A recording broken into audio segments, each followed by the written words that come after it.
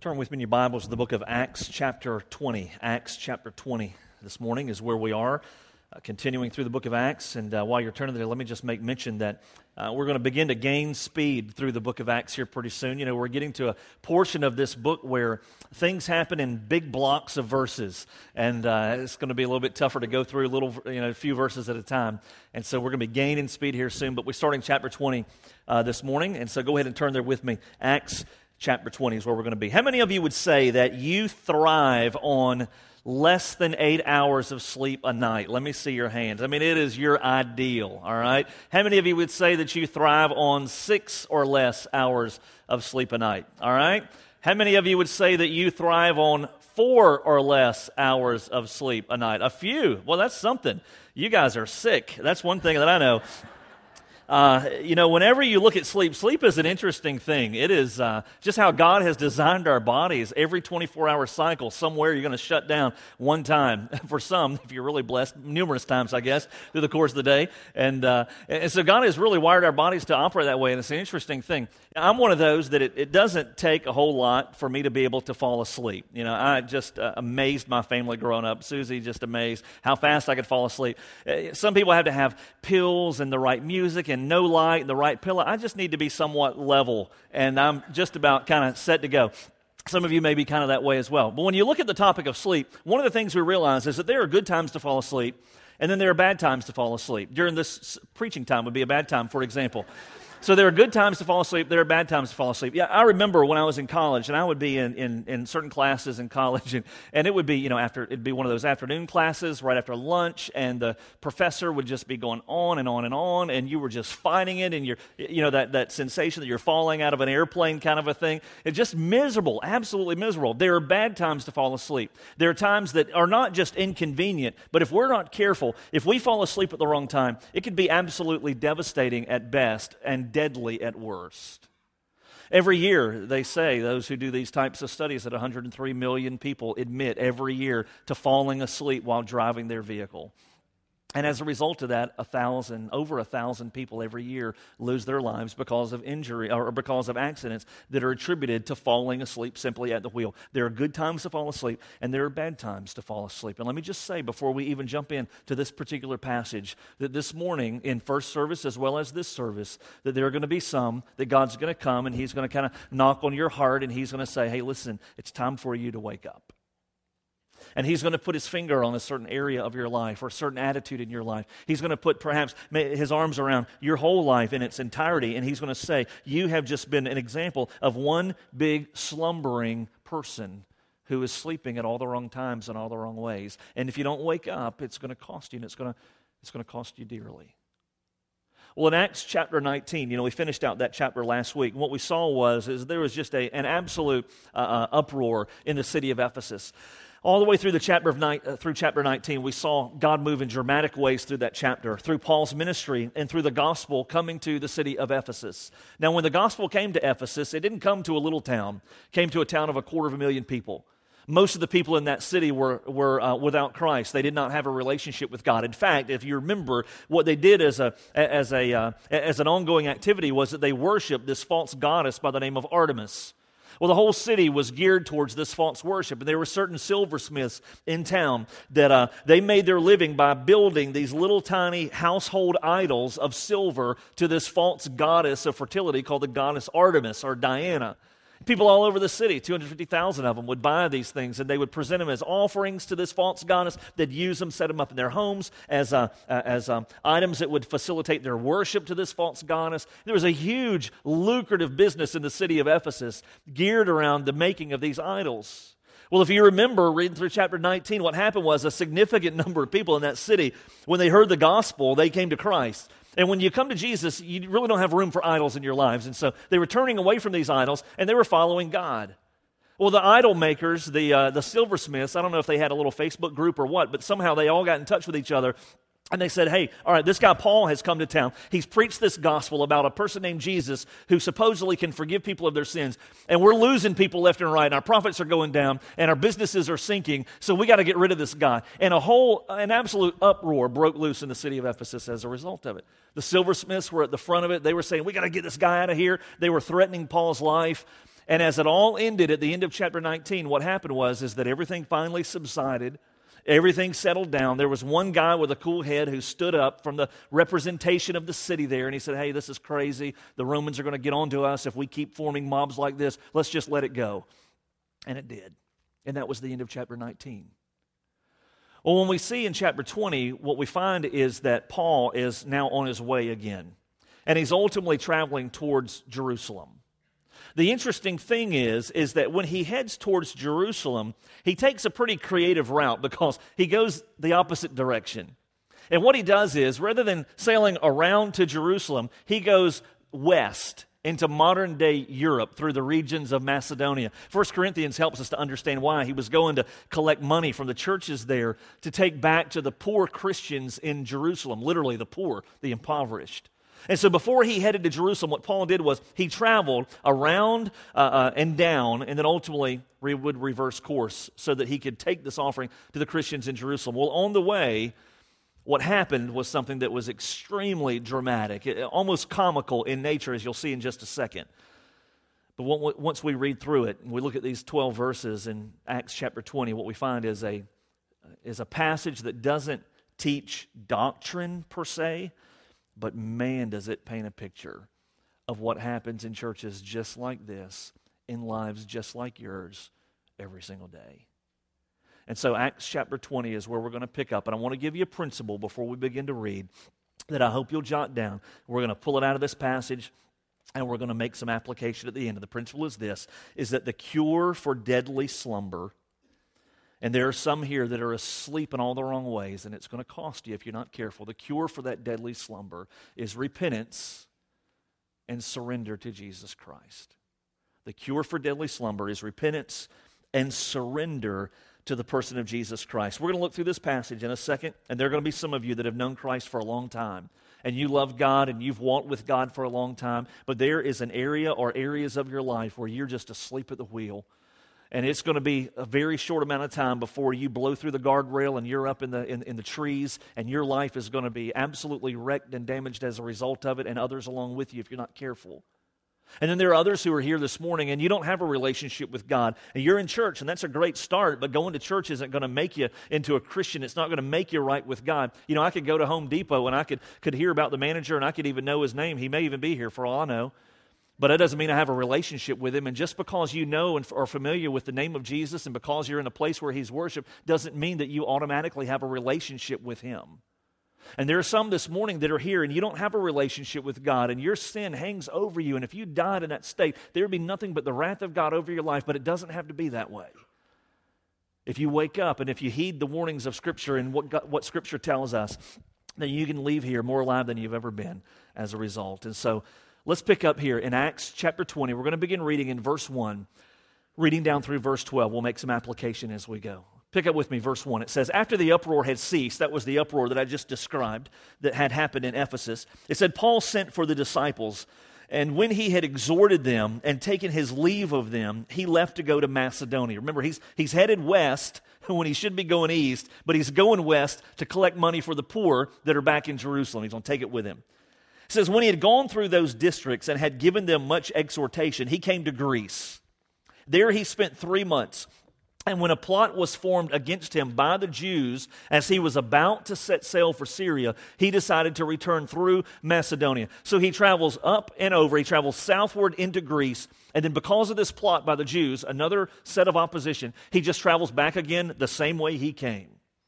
Paul, again, is face-to-face with opposition, which happened all the time, it seems, in his ministry. Well, verse 4 tells us he had a group of guys traveling with him. 7 of them, and they all have really, really hard names, so we won't take time to read through verse 4. You can have fun over that over lunch and over dinner. But there are guys traveling with Paul in verse 4, 7 of them. And what verse 5 tells us is he sends these 7 guys on ahead of him. So you got Paul, and then you've got Luke, the one who wrote the book of Acts. They're sailing together. These other 7 guys have been sent on ahead of them to wait for him. Look at what it says in verse 5. It says, these had gone on ahead. They were waiting for us, Luke says, at Troas. Oh, what in the world is the city of Troas? Well, it was a seaport town. It was a Roman colony. It was 10 miles from the city of Troy, right? You've heard of the ancient city of Troy. It's 10 miles from there. It kind of gives you a little bit of a context. And there would have been Christians there. And so Paul, ultimately, along with Luke, verse 5 and verse 6 tells us, he sailed on to Troas. Verse 6, it says, we sailed from Philippi after the days of unleavened bread, or Passover, and we came to them at Troas within 5 days, and there we stayed for 7 days. And so Paul and Luke, just to get the picture clear, they're traveling to Troas. There's going to be a group of Christians there to meet them, and they're going to spend a week, 7 days with them. And that's where the dramatic occurs yet again. So pick up with me in verse 7. It says, on the first day of the week, when we were gathered together to break bread, Paul began talking to them, intending to leave the next day, and he prolonged his message until midnight. Now that verse is packed with a lot of stuff. One of the things that stands out, the first part of verse 7, it says on the first day of the week. Notice they're not assembled on the Sabbath, right? This is perhaps the first worship service that we see. Now, not like this, but the first worship service in all the book of Acts that we find that was a Christian worship service. Not happening on the Sabbath, but happening on the first day of the week, or the Lord's Day. You wonder, why do we do church on Sunday? I thought the Sabbath was on Saturday. Why do we do church on Sunday? More than likely, it goes right back to that example of the first century church. So they're gathered together, Paul said, or Luke tells us in the book of Acts. It says that they were gathered together to break bread. Now, it doesn't mean they were just eating, though that's what was taking place, but they were more than likely celebrating the Lord's Supper. And associated with the Lord's Supper, where they would take the bread and the fruit of the vine, they would take that, and it would represent the body and the blood of Christ. Well, there was also a meal associated with that. And so you've got the early church in the city of Troas assembled together. They're celebrating the Lord's Supper. They're sharing a meal together. And here Paul shows up, and he takes part in their worship as it unfolds. Now, Paul, being the messenger of the gospel that he was, it says he was planning to leave the next day, into verse 7, and he prolonged his message until midnight. Doesn't necessarily mean that he waited till midnight to preach. It meant that he was still going strong when midnight rolled around. Don't get any ideas. I'll be done at least by 3 this afternoon, I promise you. All right, so he's just going at it. You know, I don't have any idea what his style was. The Bible doesn't tell us any of that. You can just know that he was just absolutely hitting the truth. He was encouraging those Christians there. He was reminding them to stand strong, because you could bet there was persecution even in Troas. It was the nature of first century Christianity. He was reminding them of the urgency to share the gospel and of people needing to come to Christ as they had. So he's just going and going and going and going and going until midnight. Well, verse 8, it says, there were many lamps in the upper room where we were gathered together. You know, Luke he's given us a lot of detail here as he writes this gospel, and I'm glad he did. You wonder, why were there lamps there? Well, they weren't decorating the room with these lamps like you do your deck when you have a low country boil, okay? This was not aesthetic in nature. They had these lamps because they didn't have electricity. It was the first century. And so this was their means of lighting that particular room. Well, what happens whenever lamps, torches burn? You remember this from science class, right? They use up oxygen. What happens when our bodies don't get enough oxygen?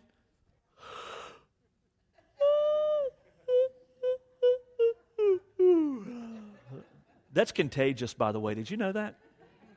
I did it in the first service, and I made that statement. I happened to look at the back row, and there was a lady back there going... You ever try to hold a yawn down? Does not. Just let it go. You know, you ever talk to somebody, they try to keep their yawn down and their faces do all this kind of... Just let it... just let it go. And that's what was happening here. This room filled with lamps. Lamps are burning. Oxygen's going down. And there, seated on the windowsill, next verse tells us, is a fellow named Eutychus. And you're wondering, if I ever made it to the Bible, I'm glad I didn't make it into the Bible this way. Eutychus is about to take center stage, so to speak. And so it tells us in verse 9 that there was a young man named Eutychus sitting on the windowsill. Now, in those days, first century, no heating, no air, no electricity. This was not a window like you're thinking about. It wasn't one where you pop the tabs, open it up, and you can clean it with Windex, nice and easy. It wasn't that kind of a window. It would have been more like a wind door. That sounds real country. A wind door. Some of you might say it that way.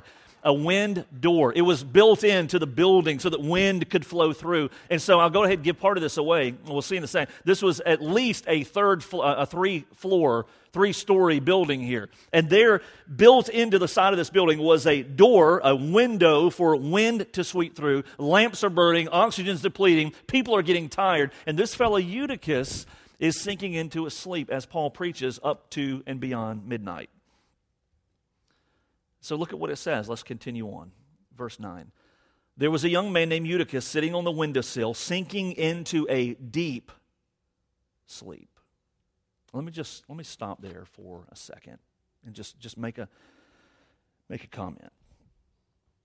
That is exactly how the lives of Christians end up off-road, through the guardrail, and in the trees. Is just like that.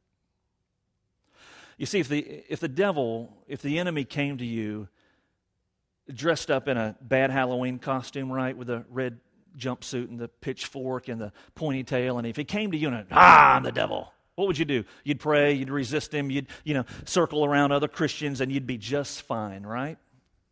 But he doesn't operate that way.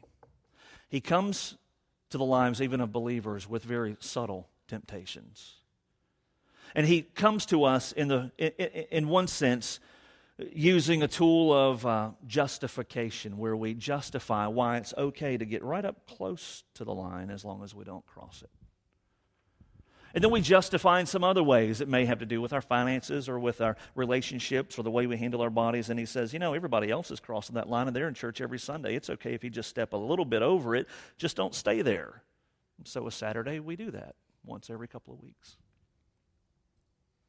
And then he comes to us with just a little bit more justification. Hey, listen, that didn't hurt, did it? Felt kind of good. And hey, you're still praying just like you always do. Still going to church every Sunday. Why don't you just go ahead and move in a little bit deeper? And before long, slowly, ever so subtly, we drift away, off-road, through the railings, and into the trees.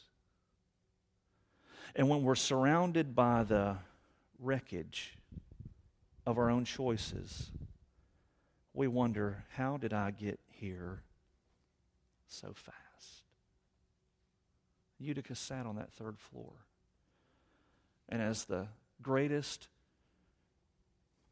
proclaimer of the gospel aside from Christ himself spoke, he's sleeping. Let's move on. It says he was sinking into a deep sleep, verse 9, and as Paul kept on talking, he was overcome by sleep.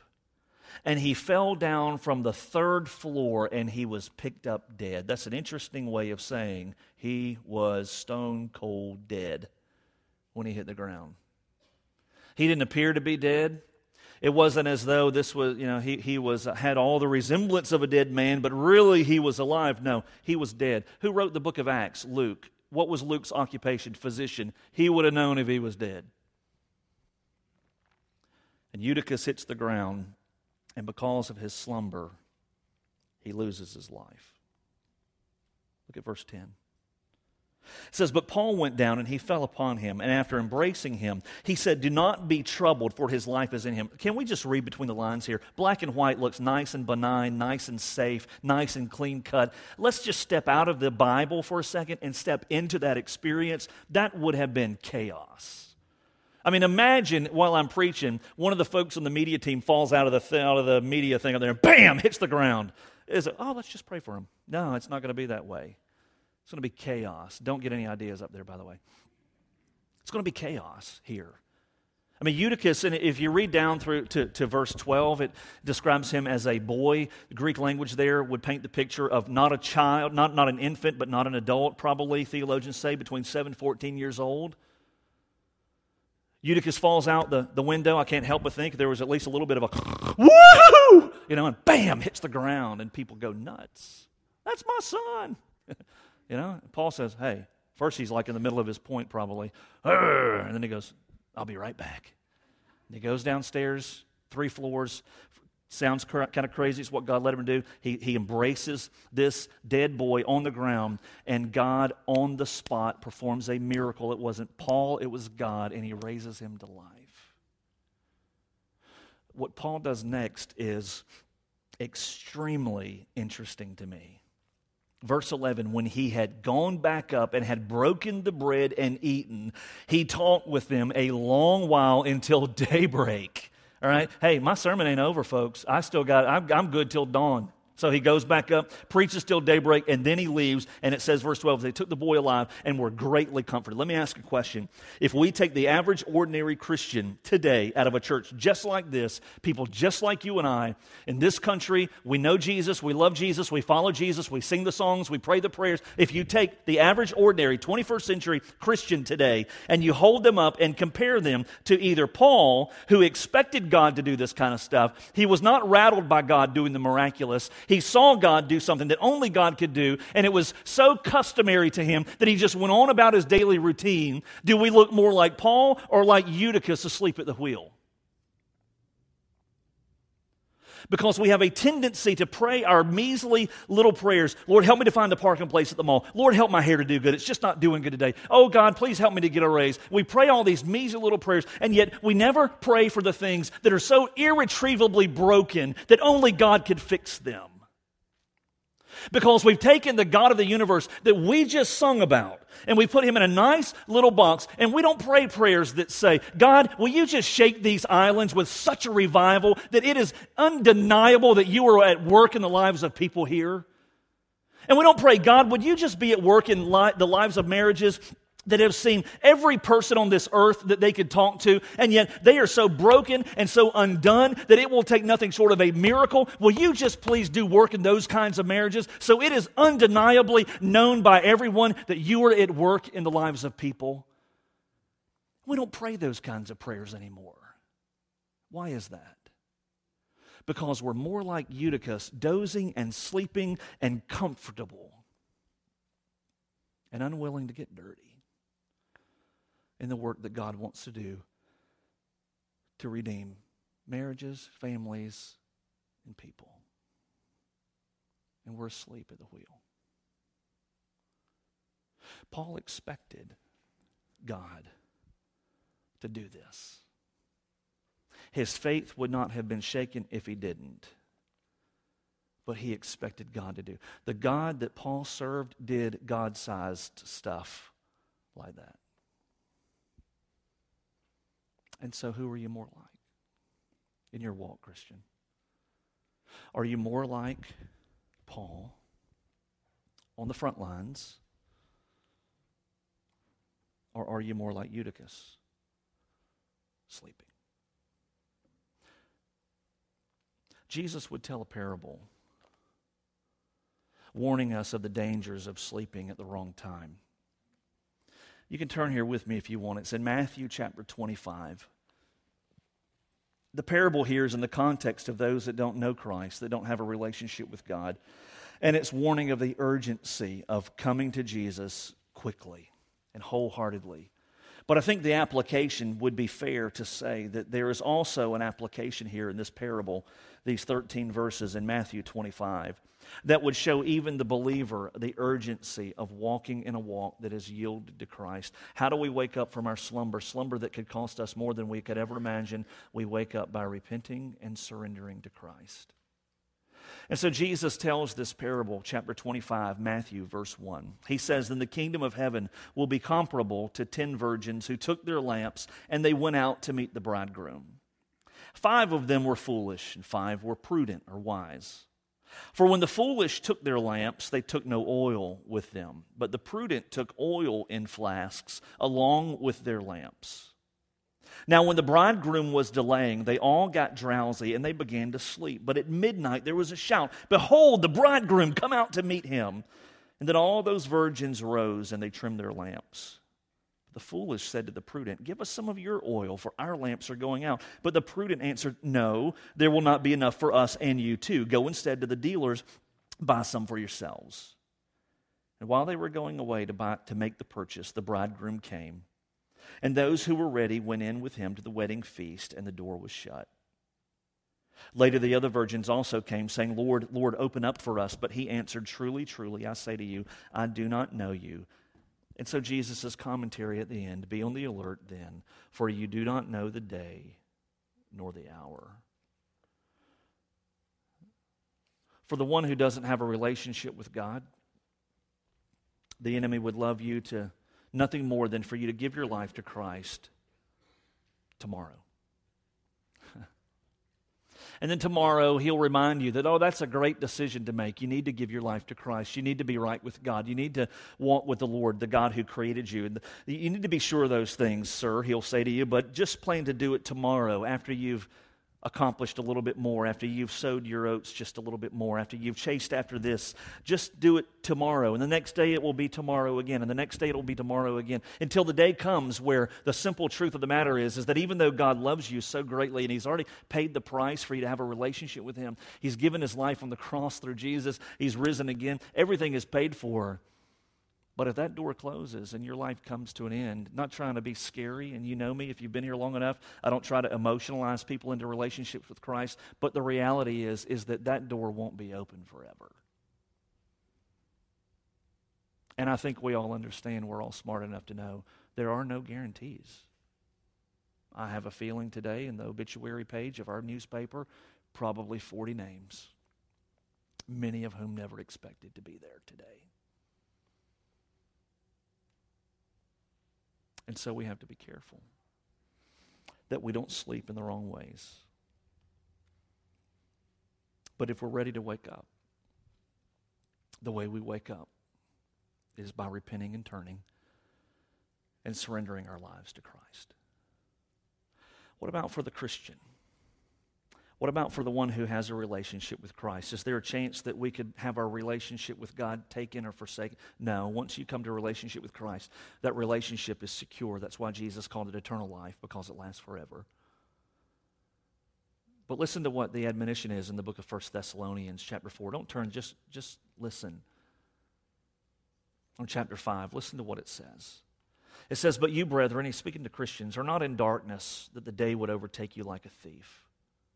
For you are all sons of light and sons of day. We're not of night or of darkness. So then let us not sleep as others do, but let us be alert and sober. For those who sleep do their sleeping at night, and those who get drunk at night. But since we are of the day," he says to the Christian, "let us be sober, having put on the breastplate of faith and love, and as a helmet, the hope of our salvation."